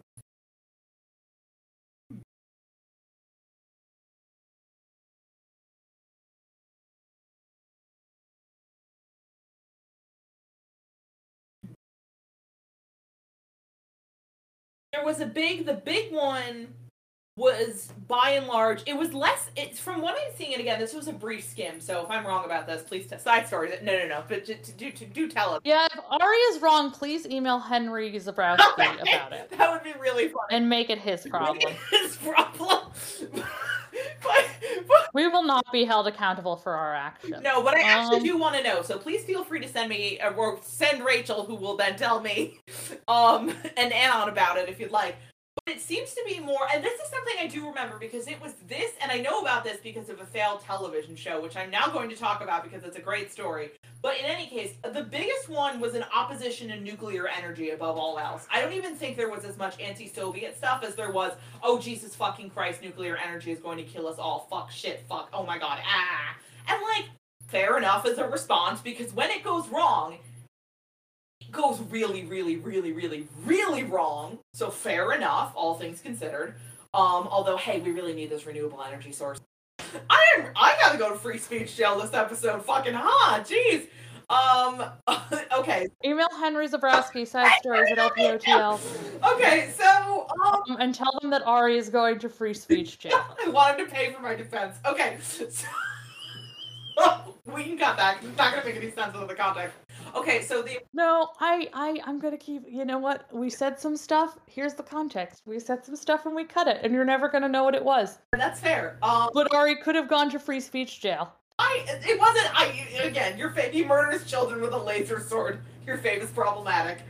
But, I mean, truly. It truly was. He murders children with a laser sword. And, you know, because it's not because Star Wars is dumb, and it's politics or action figure politics, and it's stupid. In any case... are you gonna chase this fucking worm or not, you son of a bitch? Oh my god, literally, what the fuck was I talking about? Okay, so, 3 Mile Island we might have been able to sort of cope with Chernobyl, and then fucking 3 Mile Island happened. And so it's this other enormous meltdown. And so the thing I need you to tell you about this is, hey kids, do you remember the Love Boat? No, you don't. I don't remember the Love Boat, and I'm older than most of you, which again, horrifying. But, so, I don't remember the Love Boat. I don't remember the Love Boat either. We're not that far Is that the one that Charo is on? What? Charo, Coochie? Ooh. Okay, I don't have time to explain this. Just keep going. Please do. We might as well explain it. You can't just say Coochie and not explain it. Okay, here, her. I love the enormous brick of Google search that you sent me. Thank you. Oh, okay. I had no idea. She was in Thumbelina. Okay, yeah, she was on the Love Boat. Okay. Thank you, I felt insane. Okay, no, you're fine. So they wanted to do, I think it was NBC. Hold on, this is gonna... Hold on.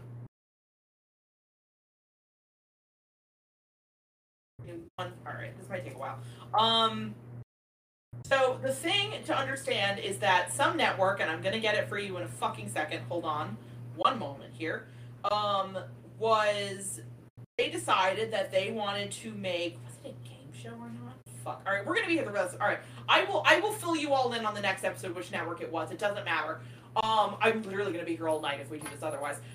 So some fucking network decided off the success of a Love Boat to make a spin-off or like a successor to it that was on a nuclear-powered train.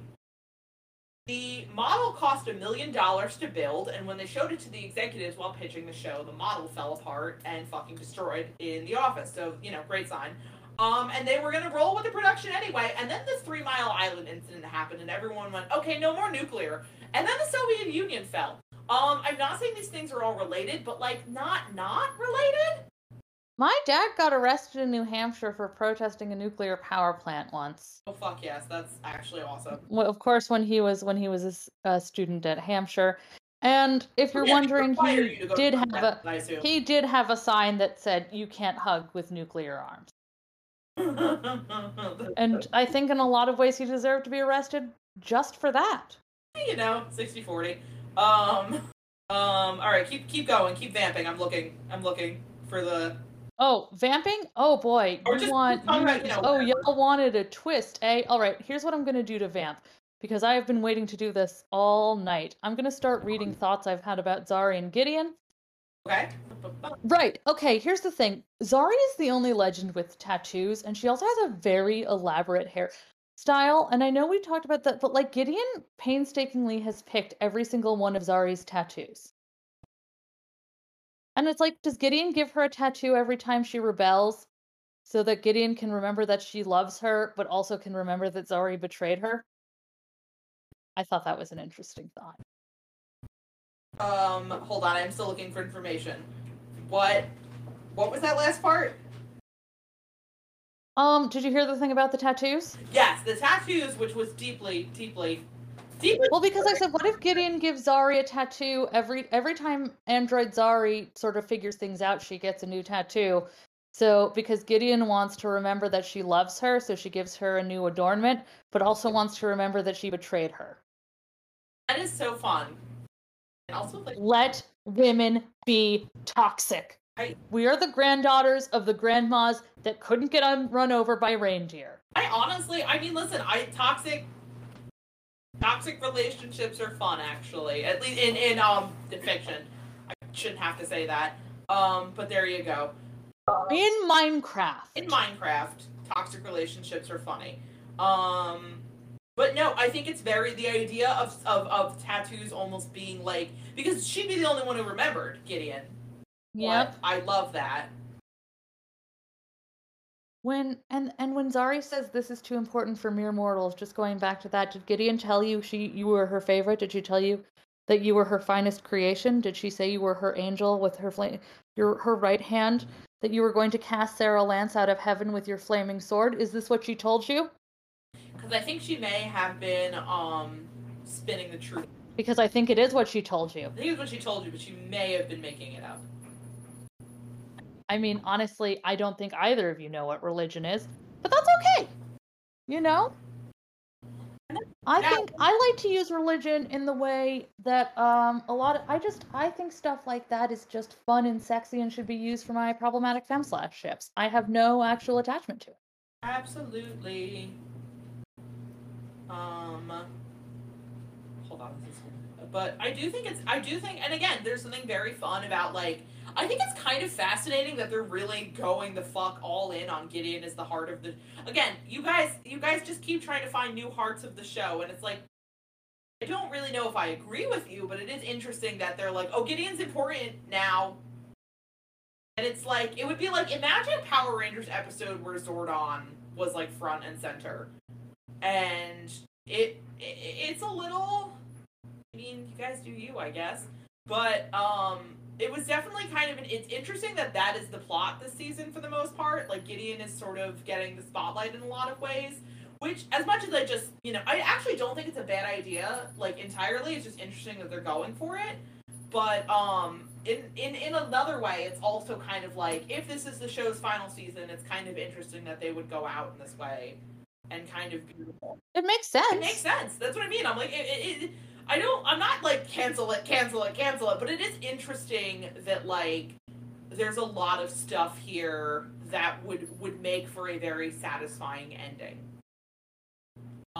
The other thing is, first and foremost, what if we kissed in our neural uplink and we were both evil girls? Thank you, evil girls. Second of all,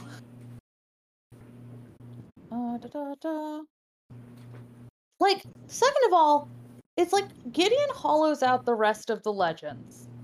Except Astra, because I think she thinks Astra will just be evil for the fun of it. Oh yeah. She doesn't really care if Astra figures her out, she's just like, you want to go burn down a building? And Astra's like, oh boy, do I? Yeah. And Ava is obviously a head Cylon, and so doesn't really count. But, like, she doesn't even, like, let's assume Zari keeps figuring it out. Let's assume other people keep figuring it out. Everybody else gets gutted, but Zari doesn't, because I think there's a part of Gideon that really loves that Zari figures it out. She's like, wow, she's so clever. My most clever, like, I did this, but also you did this. You're so clever. I helped. And that's good. I love that they are. I'm going fucking insane. I mean, I'm watching you literally write a shit manifesto in real time. And I'm a fan. That's so valid of you. Like, how could this... Oh, okay, I'll check on the resin in a little bit. I'm in the middle of something. Yeah, that's fair. Honestly, the longer you wait, the better. Alright, are you bringing it to mommy? You're gonna bring mommy the fucking worm? Like, you're such a big, strong boy. Such a big, mighty hunter. Nimrod. Okay, come on, give me the fucking... Give me... There you go. If I don't find this fucking nuclear train thing, that I'm going fucking insane. What if it doesn't exist? No, it totally fucking exists, because I remember it because it was the most gaslighting isn't real. You guys are just crazy. Guillermo de la Cruz. But God, I know it's real and it happened because it's the dumbest fucking thing. The nuclear train thing has to be fucking real. Guillermo del Cruz serves cunt. Let's say it. Cruz? Let's say it, and let's be honest about it. Cruz. Okay, someone else go to free speech jail now. I mean it in a good way. It's De La Cruz. Okay. I'm sorry. I've only watched like 3 episodes of the show. I'm not going to free speech jail because I have a terrible memory. No. How did you get it wrong? I don't remember the names of the people I work with. That's actually very fair. If I don't fucking find... Alright, I'm literally... If I can't find them on this page, I'm just gonna start Googling nuclear train. Which might not be real. But... No. If it's... I'm gonna fucking go... Come on, I know it was on this page. Fucking hell. And I'm going... Alright, we're going... I'm going very quickly through this, so hold on. There's so much terrible British television out there. Look. Hello. And I think it's because the BBC actually pays for them to do stuff, and they're just not exclusively funded by the Department of Defense.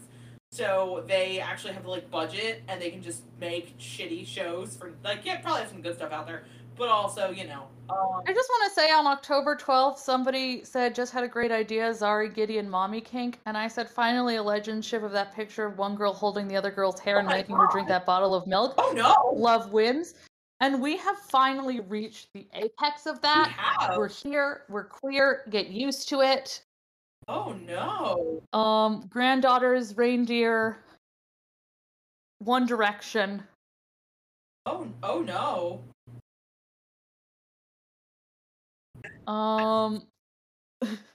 That's too close again.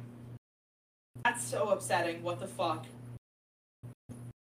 Also very funny. But that is absolutely like that was definitely this episode, and I appreciate that again. Somehow this all just came to fruition again.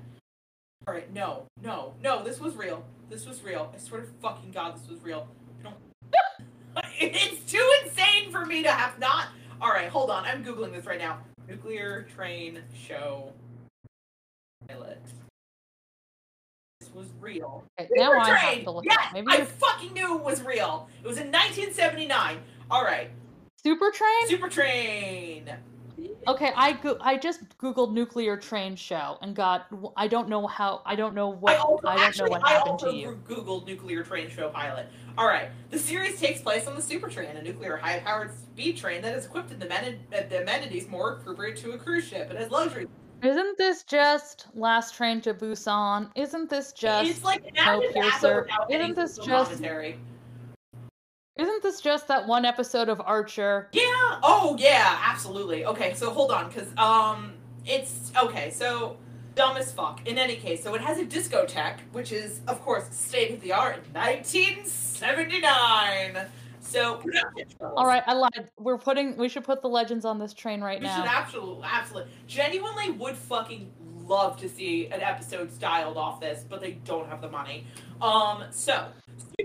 Okay, guys, here's what we're gonna do. We're gonna get like we're literally just gonna put everybody on the train. We can ADR the lines later. Jimmy! Okay, so, Super Train was the most expensive series ever aired in the United States at the time. The production was beset by problems, including a model train that crashed. What they don't say is that was the $1 million one I was talking about, that they built a model of and then just fucking broke in the pitch meeting, and everyone went, perfect, fund it! NBC paid $10 million in 1979 money, which is like literally $200 today. Only $200. It is like $200 million today. It's a lot of fucking money.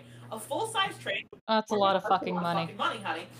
A full-size train with enormous passenger cars measuring 64 by 26 by 22 feet, and 2 model train sets at 1.9.6 and 1/48 scales for outside shots. Well, the series was heavily advertised during the 1979 season and received poor reviews and low ratings. The 2-hour premiere was outrated by a 2-hour special of ABC's Charlie's Angels. That's so funny. Despite attempts to salvage the show by replacing its producer, reworking the cast, and the show's genre to a sitcom-like format, the time slot change, blah, blah, blah, it went off the air after only 3 months. NBC, which had produced the show itself with help from Dark Shadows producer Dan Curtis, was unable to recoup the losses. But that's really interesting because, like, Dark Shadows ran, I think it has literally the most episodes out of any soap opera. So I'm assuming that's how he got this greenlit, because he ran literally the most long-running fucking show. And I guess they went, sure, whatever, guy who made a soap opera about vampires, you can absolutely 100% and for sure make a fucking show about a nuclear train. Who gives a shit? This marketing decision brought to you by cocaine. Breakfast of Champions. Can I say something? Which is that I'm just going through gifts because... Wait. The show finished 69th out of 114 shows during the 1978-1979 season with an average 15.7 rating and 25 share. You're welcome. And then, yeah, so basically it was just... I am literally going insane because today is Javicia's Batwoman anniversary, and I'm not going insane because of that. I'm very good for her. I'm really proud of her. She has literally made this one of the best shows on the CW, if not the best DC TV show. Mary's entire plot this season is Poison Mary is why is Ryan not paying attention to me? Fair enough. How many people do I have to kill to get Ryan to pay attention to me? Food. And I just want to say, let women be toxic. Don't know what that has to do Let with women be Super Train, toxic. but sure. I don't know what that has to do Like with my new there's favorite this interest, scene Super Train. Sorry. where please stop talking about Super Train. There's this scene in the most recent episode where Ryan is going to give Mary the poison ivy coma serum. Why do we have that? Don't worry about it. And it was actually just so Renee Montoya could break poison ivy out of her coma, which she was in because of the serum that puts her in a coma. Sure. This person has such an elaborate show page. It's kind of insane. Imagine if I just had one of all the shows I've watched in their rating, and it was just Legends of Tomorrow, 0 stars. Legends of Tomorrow, 0 stars. Legends of Tomorrow, 0 stars. Okay. I am so sorry. Alright. I am back. So what's the news? What gay shit is going on Batwoman? Hello. Right, so she was gonna give. Don't worry about the poison ivy coma serum. Don't worry about Renee Montoya and Pamela Isley. Everything is fine. But basically, the real thing is just that she was like, and then Ryan didn't even use the serum on me because she doesn't care about me and she doesn't see me as a threat, and she would rather stop her brother who knew our secret identities because she told them because I told him it. Because I Why told isn't him she- to. Like, truly, madness, chaos, confusion. Thank you. We love messy bitches. I love it for her. I also just say, speaking of this episode was truly acted like previously on X-Men. That's so great because my friend Jay pointed out in the episode coming up where they're doing the reality TV show, She looked at a still of them and she's like, this is just like X-Men when they're all dressed for a separate event. Oh my god. Love that. But yeah, I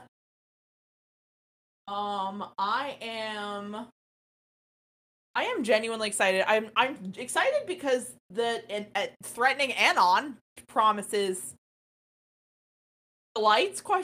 Definitely promises something. But I am genuinely excited about what this episode upcoming is going to entail, for sure. If we get any more evil mommy GF content. Like, you want evil mommy GF content? We'll give you. You want mommy? Is that what you guys want?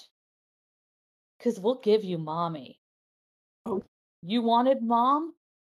You fucking... Which also does, considering how anti-mom we've been on this podcast, attack? ? I win. You lose, etc. So I am genuinely very excited. This was such a good fucking episode, though. This was so much fun. I love, because I sent, because my friend is like, I haven't watched Legends in 6 years, but I'm going to for Robot Zari. She is so sexy. And I sent her the scene at the end where Zari makes her little evil speech. And she was like, Katie Lotz, your career is over. And I was like, that's so true. Imagine Sarah being played by someone who could act. Yeah. Oh well, one day we can dream. When in 30 years they've rebooted DC's Legends of Tomorrow, we gotta get the band back together and whatever remains of Eastern Seaboard. If they reboot DC's Legends of Tomorrow in 30 years and I'm not personally called by whatever fucking network owns the show at that time, it's good. I will consider it. At that point, no. I'm gonna go and I'm gonna be a fucking bitch about it. Yeah, as we record the podcast, think of us fondly for next episode, because if they make a Jersey Shore reference, I'm literally climbing. I think Nate's thing is just one big Jersey. I mean, like, I think everybody except Zari is doing Jersey Shore and Zari is doing The Hills. Which is great. For those of you okay, The Hills was a show on MTV that was a sequel to the show Laguna Beach, which followed a bunch of rich teenagers. And then after that, we had The City, which is about the hills, like Whitney. She moved to New York. And then Lauren wrote some mediocre books that were bestsellers because she's famous. Of course. But the big thing about The Hills that is famous is that Lauren chose to stay with her dirtbag boyfriend who didn't eat. Like, he's horrible. He's just a douchebag. She chose to spend the summer with him instead of go to Paris with, like, Teen Vogue or something.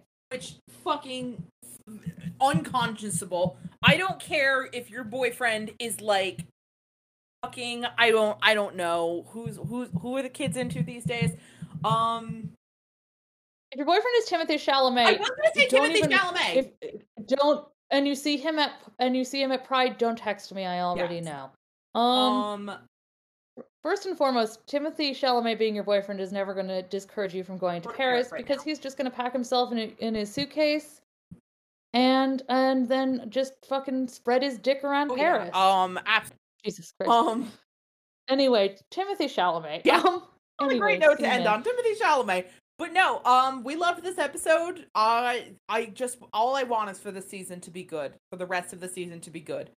If it's the last one, it's the last one, but just be good. That's all I want. Please keep being good.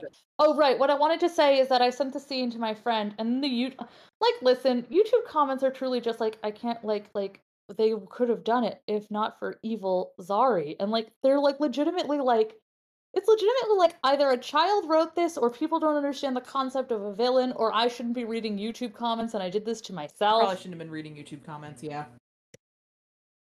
But also, like, the highest rated episodes of, like, Legends on IMDb, it's like, here I go again, and then, like, the crossovers, where I'm like, crossovers, and once again, crossovers don't it's count. up to me to have the best Legends opinions. And to be fair, IMDb is, like, unsourced and uncurated.